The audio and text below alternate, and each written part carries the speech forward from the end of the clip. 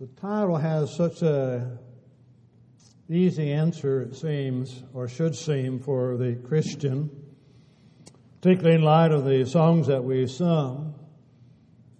But we've lived long enough to know that even Christians do not always make wise decisions, nor have God's people in the past always made wise decisions.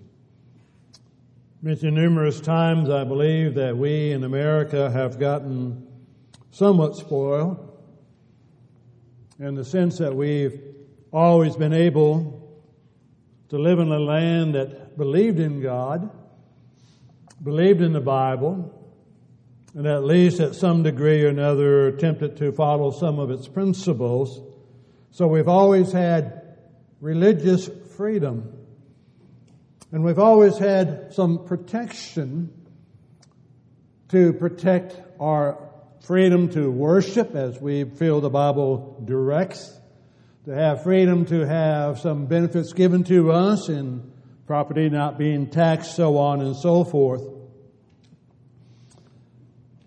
But for those of us who've been around a little bit, we've seen changes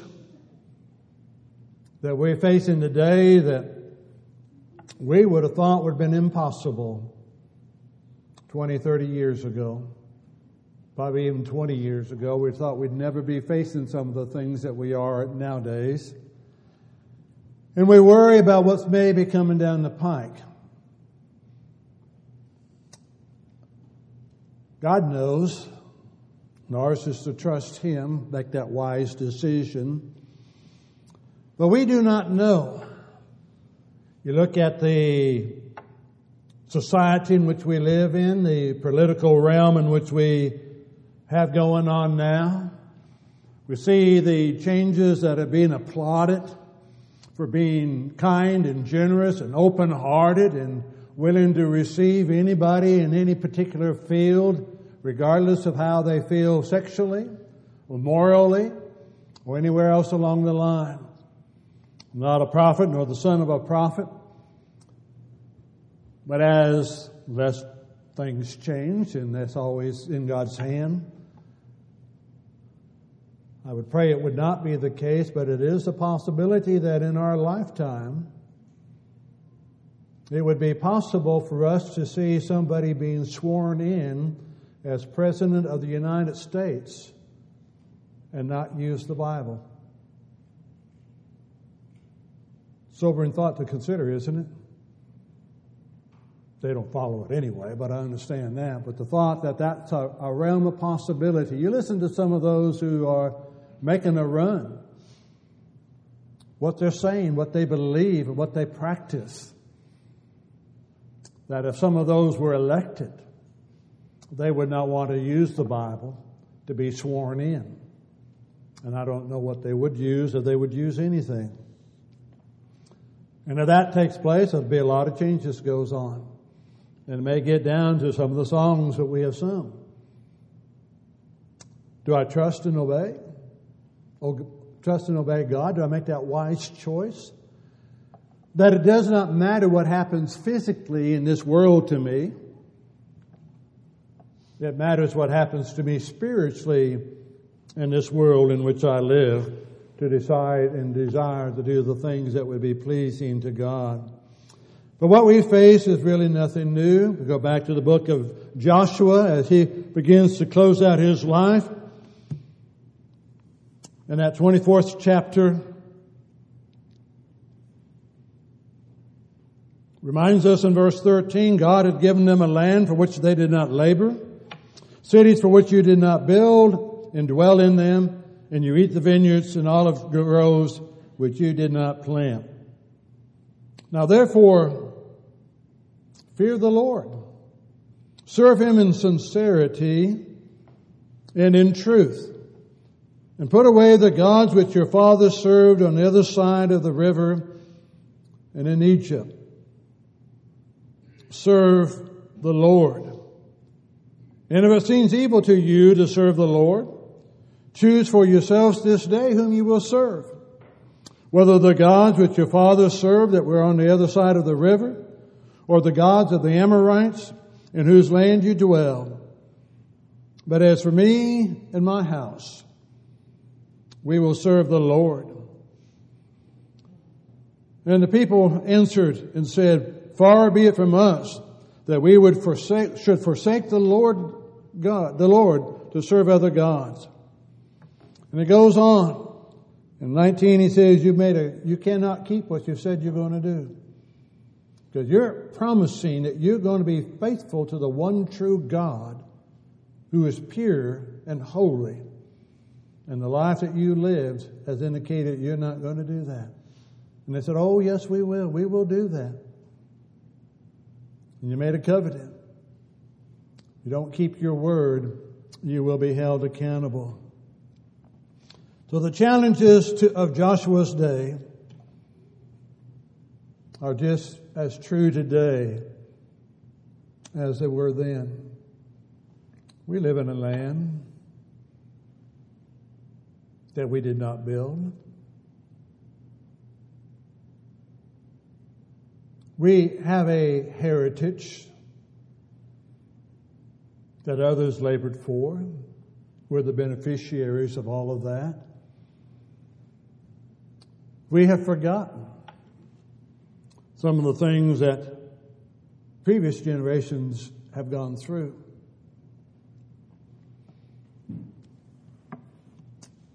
There's a book out called Arkansas Angels,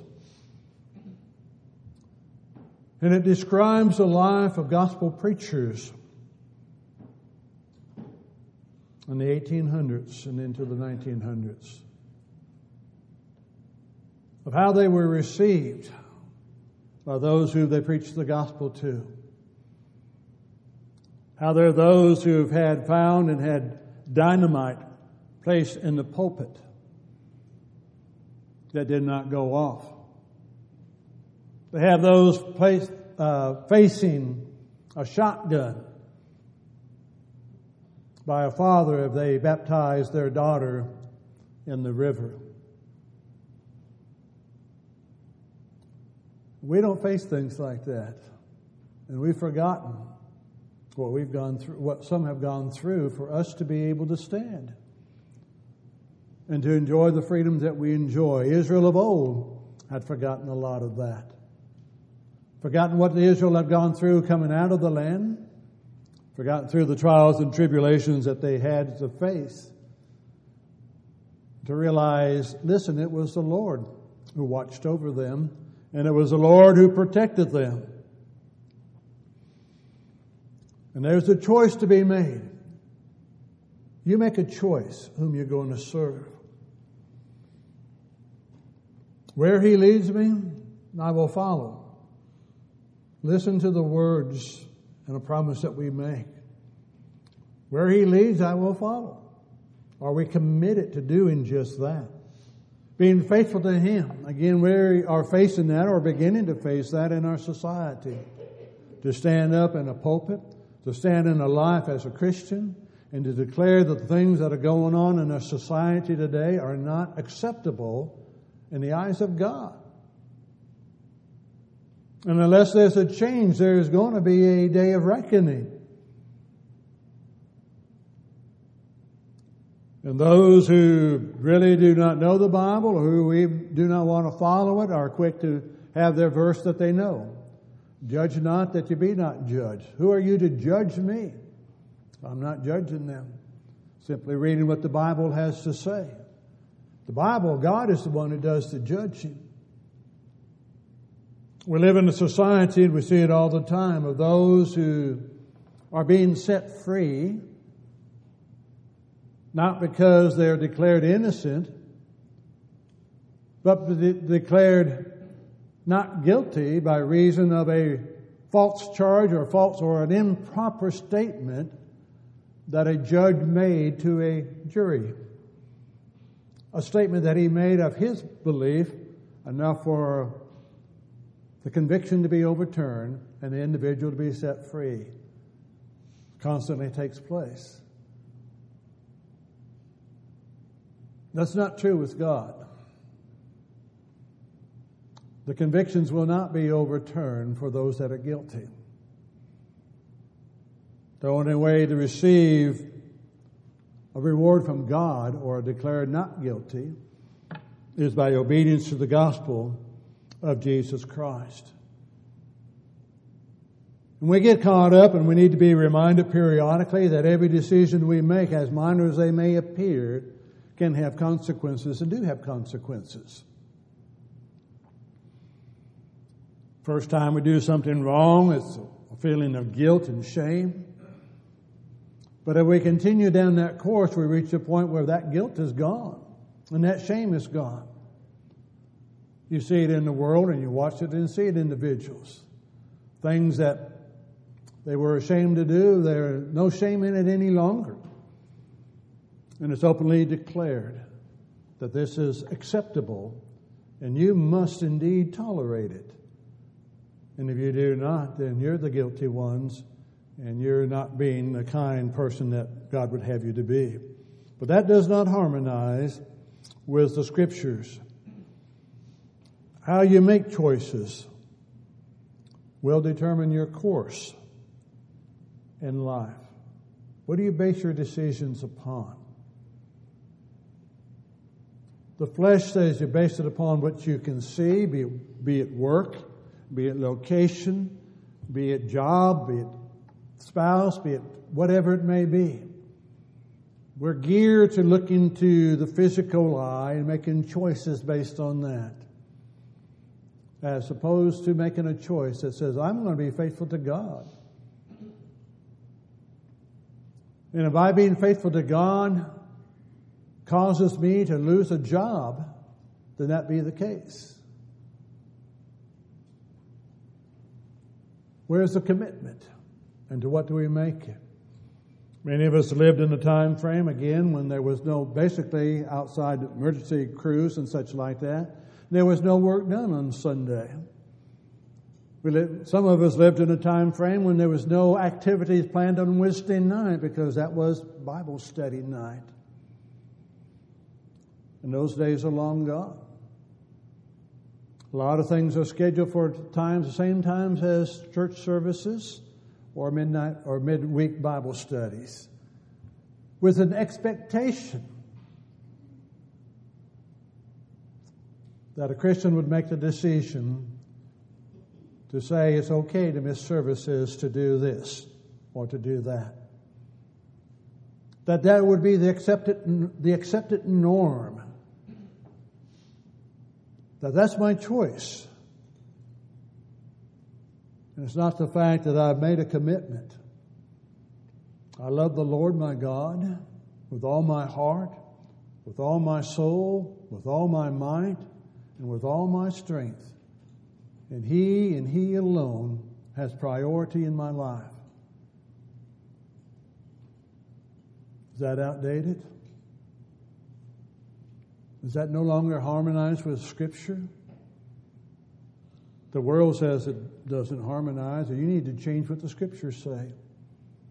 That it's okay to make these adjustments because of the society in which we live.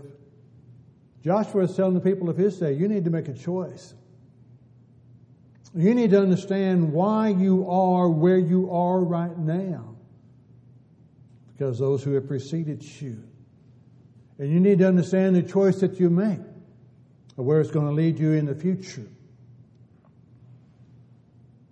Then you start with Judges, 1st and 2nd Samuel, 1st and 2nd Kings, 1st and 2nd Chronicles, and on you go through the Old Testament and into the New Testament and find that God's people, time and time again, did not understand that charge that Joshua gave to the people. You choose. If it seems evil in your sight to serve God, then you serve the gods of your father. You serve the idols. But if you serve the idols, you suffer the consequences that goes along with that.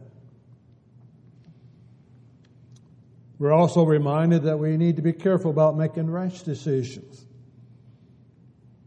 impulsive decisions. But we do make decisions.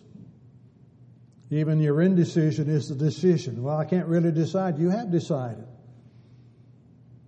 I'm not sure which way I ought to choose. You've already made some choices there.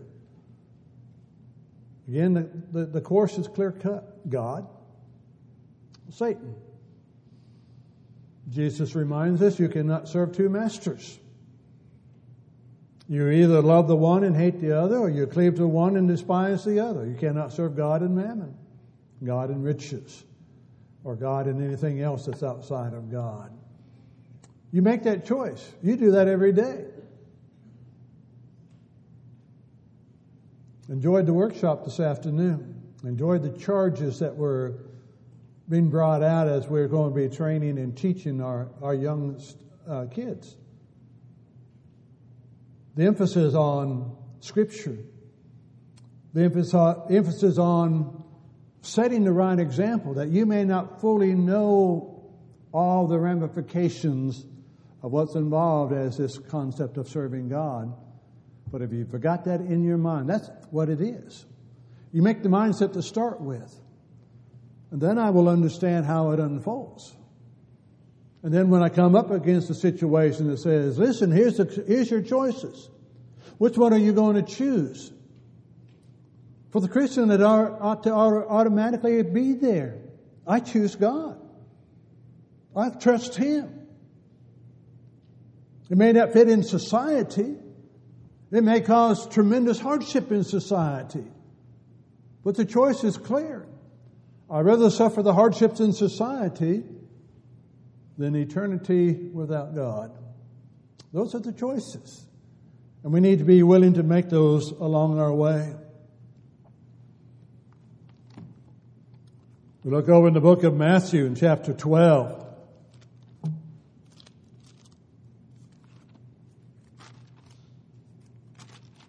And down at verse 30. He who is not with me is against me. And he who does not gather with me scatters abroad. If you're not with God, you are against God. And that's the consequence. That's the choice. Well, you have to understand where we are in society. You have to understand what we're doing. We have to understand, are you with God or are you against God? God said you love Him with all your heart. You serve Him with all your heart. You serve Him with all your soul. And you serve Him with all your mind. Everything you have belongs to God. He loved you. Christ died for you. You're saved through His blood. He's promised you a home in heaven. He gave His all for you. You give your all for Him. The choice is clear. But sometimes, again, it's hard to make. We need to understand the importance of making proper choices along the way. You consider Lot's choice in Genesis 13. Conflict between the herdsmen of Lot and Abram. Choose. And again, I look at it and say, from the worldly point of view, or from the business point of view, you are a herdsman, and you have flock, and you know that flock need water and pasture. And you're given a choice. Choose the river and the good land, or choose the mountain. From a business point of view, what choice do you make? From a godly point of view, what choice are you going to make? What was wrong with the river? And what was wrong with the land flowing that was plush and lush? It looked towards the cities of Sodom and Gomorrah, which were already described as being wicked and ungodly. And then you follow the path that Lot followed. And see what he went through. Pitched his tents towards Sodom. Then you find him living in Sodom. And then you find at least the daughters and son-in-laws so caught up in the society of Sodom that Lot's charge to them was foolishness. And even his sons, and that they would not leave Sodom. Business choice? But what's the end result? See, we look with the physical eye, as sometimes we make choices. Do we look with the spiritual eyes? Where is this going to lead me? What is involved in that? That even his two daughters that did leave, he lost his wife in the process as well. The damage to the home was tremendous by a choice that seemed to be wise at the time. That has not changed. That continues down through time as well. The right choices may seem strange, difficult, hard, unrealistic, as it was in the case of Moses. As you look at Hebrews 11, verses 24 through 26. When he was of age, he chose not to be called Pharaoh's daughter, or the son of Pharaoh's daughter, but chose to identify with his people. That's the other side of that decision of a business choice. He identified with his people. Worldly point of view. If you wanted to help your people who were enslaved in Egypt, and you had the opportunity to have all the wealth of Egypt at your disposal, and that you would be able to rule the land and make the laws that you wanted to make, and you wanted to help your people who were slaves, what would seem the logical choice to do? Worldly point of view. Remain the son of Pharaoh's daughter. Possibility of becoming Pharaoh. What could you do with the wealth of Egypt? The Hebrew writer is talking about Moses did not consider the wealth of Egypt to be compared to serving God. And then he would be forced to leave Egypt.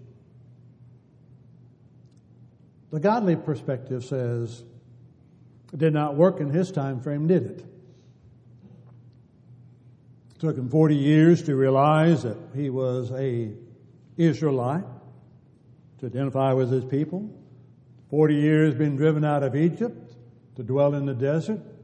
It's a good place to help your people, isn't it? Go out there in the desert for 40 years and tend sheep. And then to come back and to be able to lead his people out of Egyptian bondage. We make choices. Again, we need to look with godly eyes at those choices that we make. Moses turns out to be the great lawgiver. Law given by God. Moses brings it to the people. He's one with Elijah that would appear with Jesus on the Mount of Transfiguration. He's one who's described in Revelation as they're singing the song of Moses and of the Lamb. Physically, looks like disaster. Spiritually, the choice to serve God is always the right choice. You see, it was Jesus. He made the right choice to do the will of the Father. Did not look like the best choice to make. God, or the Son of God, you need to go to earth and you need to be a man. And you need to live as a man on this earth. Then you need to be willing to give your life as a sacrifice in a cruel, cruel death so that these men could have an opportunity of finding forgiveness of their sins. Paul in Philippians 2, 5 through 11 discusses that. That Jesus did not count equality with God a thing to be grasped. But he was willing to empty himself and to take on the form of a servant. And to be obedient to the point of death on that cross. Wow. It's a choice. Choose.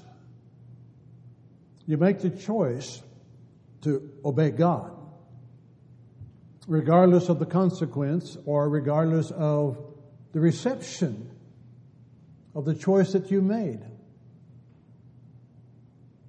Most of the world then, and most of the world today, has not, chooses not, and will not obey God. Jesus reminds us that in Matthew 7, 13 and 14. Wide is that gate that leads to destruction, and many go in thereat. Many are going to go that way and not choose to go the narrow way. But Jesus died anyway. His desire was to do the will of the Father. And that's what it's about. Is it true in our life? Is that what we desire to do? Over in the Gospel of John, and in chapter 10,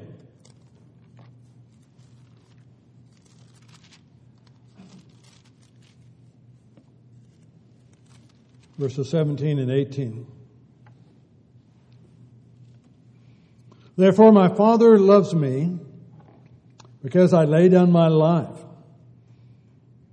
that I may take it again.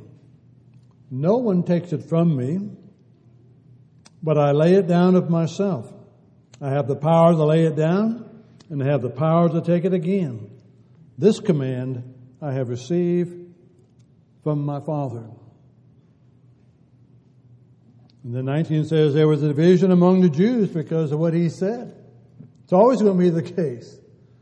There's going to be division even for those who walked with him. Those that performed miracles with him. There would be division as to who he was. Judas would betray. Peter would deny. The others would flee. 11 would return, but that 12th one would not. Always will be division. So ours is to make the choice of what we will do. Choose wisely. Choose your friends wisely. You know, 1 Corinthians 15:33, do not be deceived. Evil companions corrupt good morals. Be careful who you choose. You've heard me say it many times, dealing with those in prison. The number one reason I hear and heard for why they were there was because they ran with the wrong crowd. I myself would have done that. That's what basically you hear, but I was with the wrong group of people. They did something wrong, and I was with them, and I got arrested as well. I was with the wrong crowd. Do not be deceived. The world will corrupt good morals. Choose carefully who your friends will be. Make wise choices. It's a lifelong decision that we make each time we live, each day that we breathe, each breath that we take. But when we've already been willing to do what we sung, when I've already decided that I'm going to trust and I'm going to obey God, and wherever He leads me, listen to it, wherever He leads me, I'm going to follow. Maybe a rugged path in the eyes of the world, but it's the path that leads to eternal life. I have decided to follow Jesus. That's the choice. What have you decided to do? The invitation song, Footprints of Jesus. Scriptures remind us that He's left us an example that we ought to follow in His steps. The footprints of Jesus. Are we doing that? Do we desire to do that?